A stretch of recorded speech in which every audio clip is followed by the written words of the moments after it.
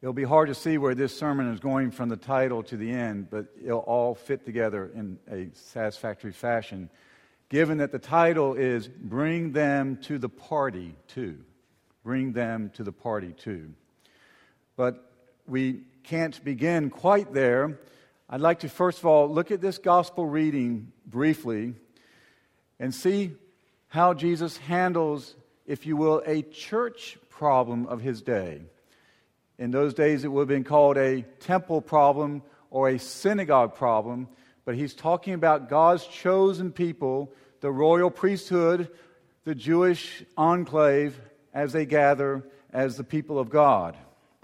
That enclave has been displaced in the new covenant by those who know Messiah as the way, the truth, and the life. So imagine Jesus, if he were here today, he's not speaking to Jewish synagogues, but he's speaking to his own body, the body of Christ. And I'm not talking about the church in Africa nor Asia, but the church in the West, and let's be more specific and simply say the church in the United States. I'm talking about all denominations and all non-denominations. And if Jesus took a look at the total picture, what would he see in place as the body of Christ? What he said then was this: the teachers of the law and the Pharisees sit in Moses' seat. There are pastors, parish leaders, rectors that sit in positions of authority and say you must obey them and do everything they tell you. What he's saying is because what they share is the message of the law. But he says, but do not do what they do, for they do not practice what they preach. Imagine him saying this to the spiritual leaders of the Christian body in the United States. In fact, he says they tie up heavy loads and put them on men's shoulders. If you have an opportunity, if you want to get the rest of the bad news, read on through the rest of the chapter when you get home, but I will simply excerpt a few choice tidbits here. He says, you shut the kingdom of heaven in men's faces. You yourselves do not enter, nor will you let those enter who are trying to. He says, you travel over land and sea to win a single convert, and when he becomes one, you make him twice as much a son of hell as you are. He said, you give a tenth of your spices, but you have neglected the more important matters of the law: justice, mercy, faithfulness.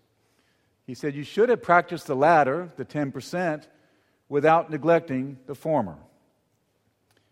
You are like whitewashed tombs, which look beautiful on the outside, but on the inside are full of dead men's bones and everything unclean. You appear to people as righteous, but on the inside you are full of hypocrisy and wickedness. Jesus confronts a problem of his day, and he could have used very similar words if he were speaking aloud today to the church in the West. Churches that have become so formal, churches that have become so rigid, churches that have become so strict, churches that have become so boring, churches that have become so irrelevant to everyday life, churches that have become so legalistic, churches that have become so judgmental, churches that have become so neutral and bland, churches that have become so social clubbish, churches that have become so stale, churches that have become so dead that they turn people off and turn people away. They do a terrible disservice to the good news, the gospel of Jesus Christ. They do more damage than good. St. Paul's Somerville. Our vision is to be alive, relevant, exciting, joyful, expectant, passionate about the good news of Jesus. Loving, and a setting where those who want to grow in the knowledge and love of the Lord, and those who want to be in a family, and those who want to serve God will find a place of nourishment and hope. A place that we can call home with all the meaning of that word to our hearts. Home. Think of our vision, the vision that propels us forward into a future that we would like to see fulfilled. The vision goes like this: at St. Paul's, lives are being transformed as we become a community where everyone falls in love with God, grows as a devoted follower of Jesus Christ, takes the good news of Jesus Christ into our home, our neighborhoods, the workplace, and the world, empowered, we say guided, by the Holy Spirit. Here is a taste of what we have accomplished so far.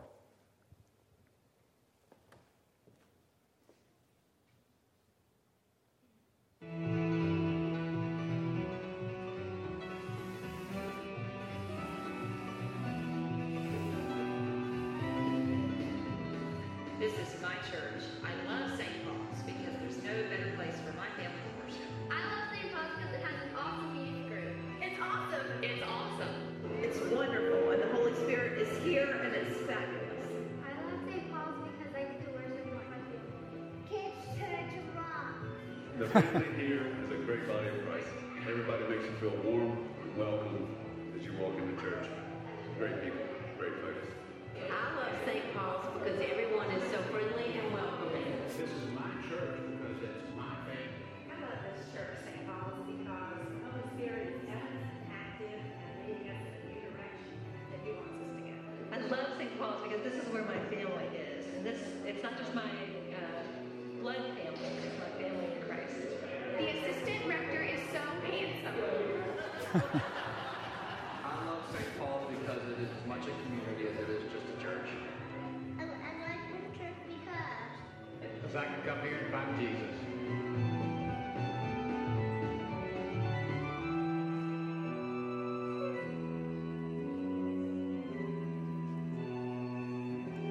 And it is a wonderful worship experience.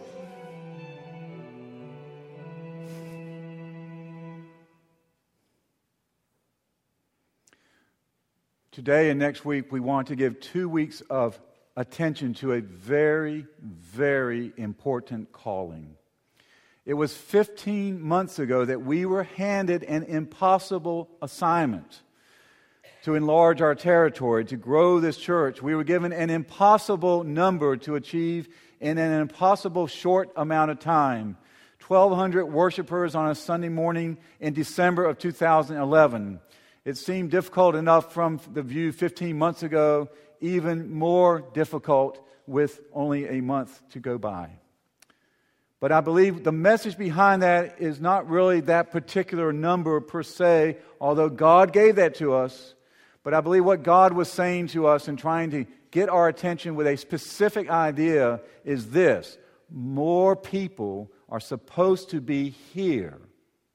That's what God was saying. There are more people whom He loves who are out there who are supposed to be inside the body of Christ. I love that image that we get in the reading this morning from the book of Joshua. This is the other story of a parting of a sea. It's not the parting of the Red Sea. They have traveled 40 years through the wilderness. They have come up on the east side of Palestine. They're on the eastern side of the Jordan, and the promised land awaits them across the river. And the profundity of this story, or one of the elements of this story that is seemingly profound, is that these waters don't part until there is a stepping into the waters by the leaders of God's people. And the assurance is given, when you step out, I will be there to make things happen.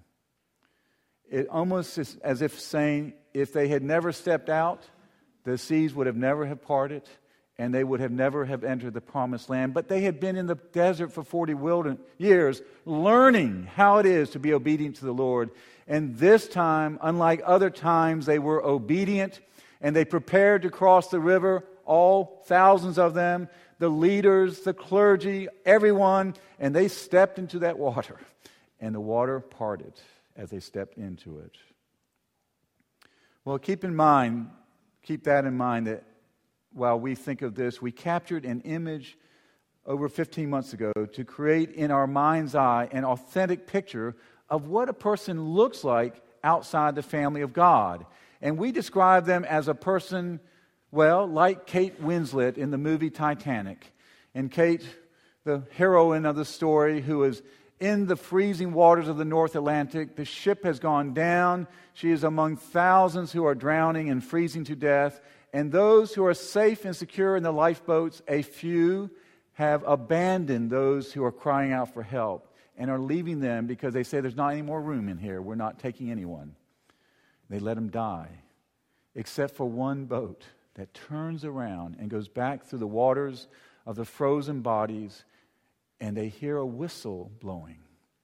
Kate urgently blowing the whistle, and they turn to her and they rescue her out of the freezing waters of the Atlantic. And she lives because she is safe in the lifeboat. So the idea is those apart from Christ, outside the body, are something like Kate Winslet. They're drowning in this culture. They're desperate for something to stand on that is the firm foundation. And they will ultimately die without knowing the loving God as part of their lives. That's an awfully harsh image, on the other hand, because sometimes one has to listen very carefully or look very carefully to realize this person is blowing a whistle too. Sometimes a person themselves doesn't realize that they're blowing a whistle. So it can get real tricky as God sends us out to find them. It's not quite so obvious as Kate Winslet was in that stormy North Atlantic, or in that cold North Atlantic. So, brothers and sisters, would you like to have some fun? We've intentionally made some more room for folks to join us. We've added a fourth service. We've created a very dynamic Sunday evening event called Impact Together for Christian education for all ages, a family gathering around the supper table. In addition, we have all that we have been doing in terms of Alpha ministry and other ministries. We've intentionally made more room for folks, more space for folks to join us. Why? Why? Because this is a great place. You heard it and saw it in the video. This is a great place to encounter the living God and the loving God, the merciful God, to travel together as one family, to receive healing for wounds, to exercise a ministry through our own lives. So here's the fun part. How many folks can we successfully invite to come during the next month? Since the Lord gave us a challenge and a task, 1200, December 2011, how many folks can we successfully invite to come during the next month? And how many of us will make a personal commitment to attend worship every Sunday of December, to be part of the enlarging of that worship community? And if there's someone in your home who isn't prone or used to coming, to encourage them to come into this life. And let's just give December a particular focus, because the Lord gave to us a particular focus to point towards December. Now, when I think of enlarging this church with these the extra service and Impact Together, I know there's an immediate fear I have, and I suspect some of you have as well. I don't like the fear. I don't even like to admit I have the fear, but I do. And it's stated in a simple sentence. I don't want my church to get too big and impersonal and cold. I don't want to feel like just another number. I know there's another way to understand this, and it is this, and we have succeeded at this thus far. As long as we have dynamic small groups, a church will never feel too big. Somerville has tripled in size from 20,000 to 60,000, and yet many of us still feel we live in a small town community because of the neighborhood in which we live, the sense of intimacy and warmth and connectedness we have there, whether it's our geographical neighborhood or the neighborhood of our friends. And as long as we have neighborhoods, which we call small groups, This church will never feel too big, nor lose its feeling of intimacy, nor lose the sense of we are family, nor feel like a cold church. In fact, the opposite will be the case. And we will have more muscle, manpower, and woman power to exercise ministries and impacting the world to an even greater degree. How does this work? It works by invitation only to the one who is there, who's supposed to be here.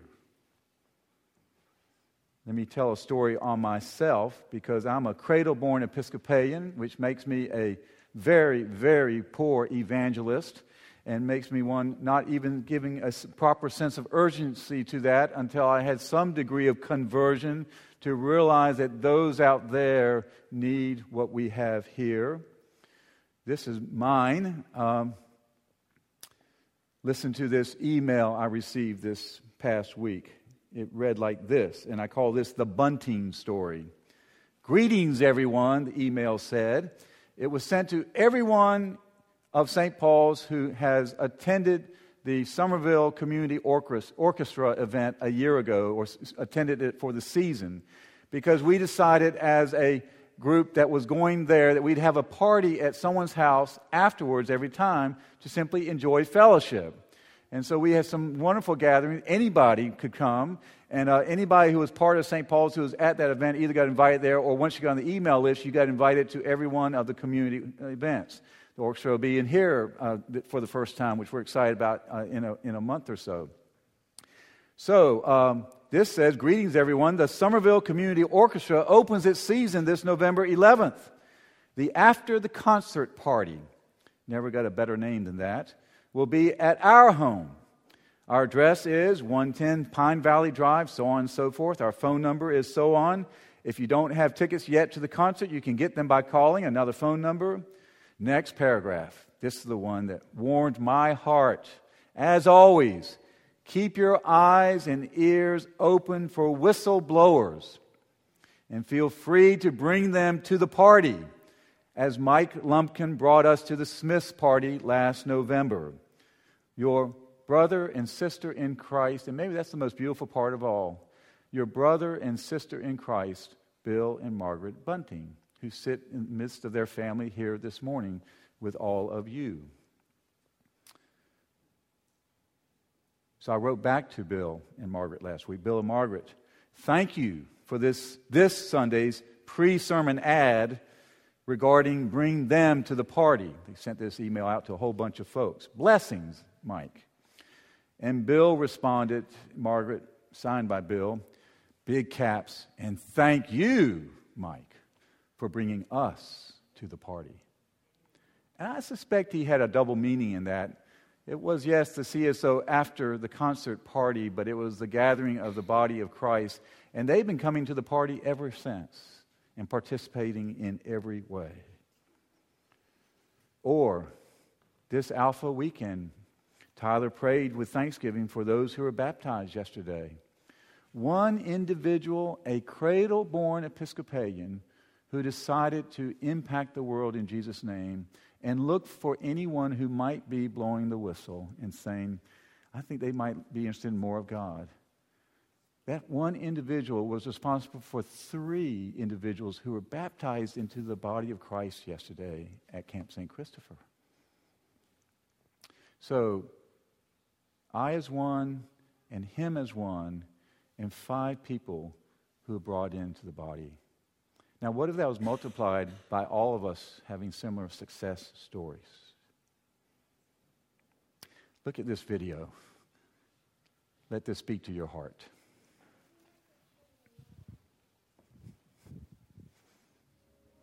What if the world were a village of 100 people? 51 people in the village would be boys, 49 would be girls. There would be 60 Asians, 14 Africans, 12 Europeans, 8 Latin Americans, 5 from the United States and Canada, and 1 from the South Pacific.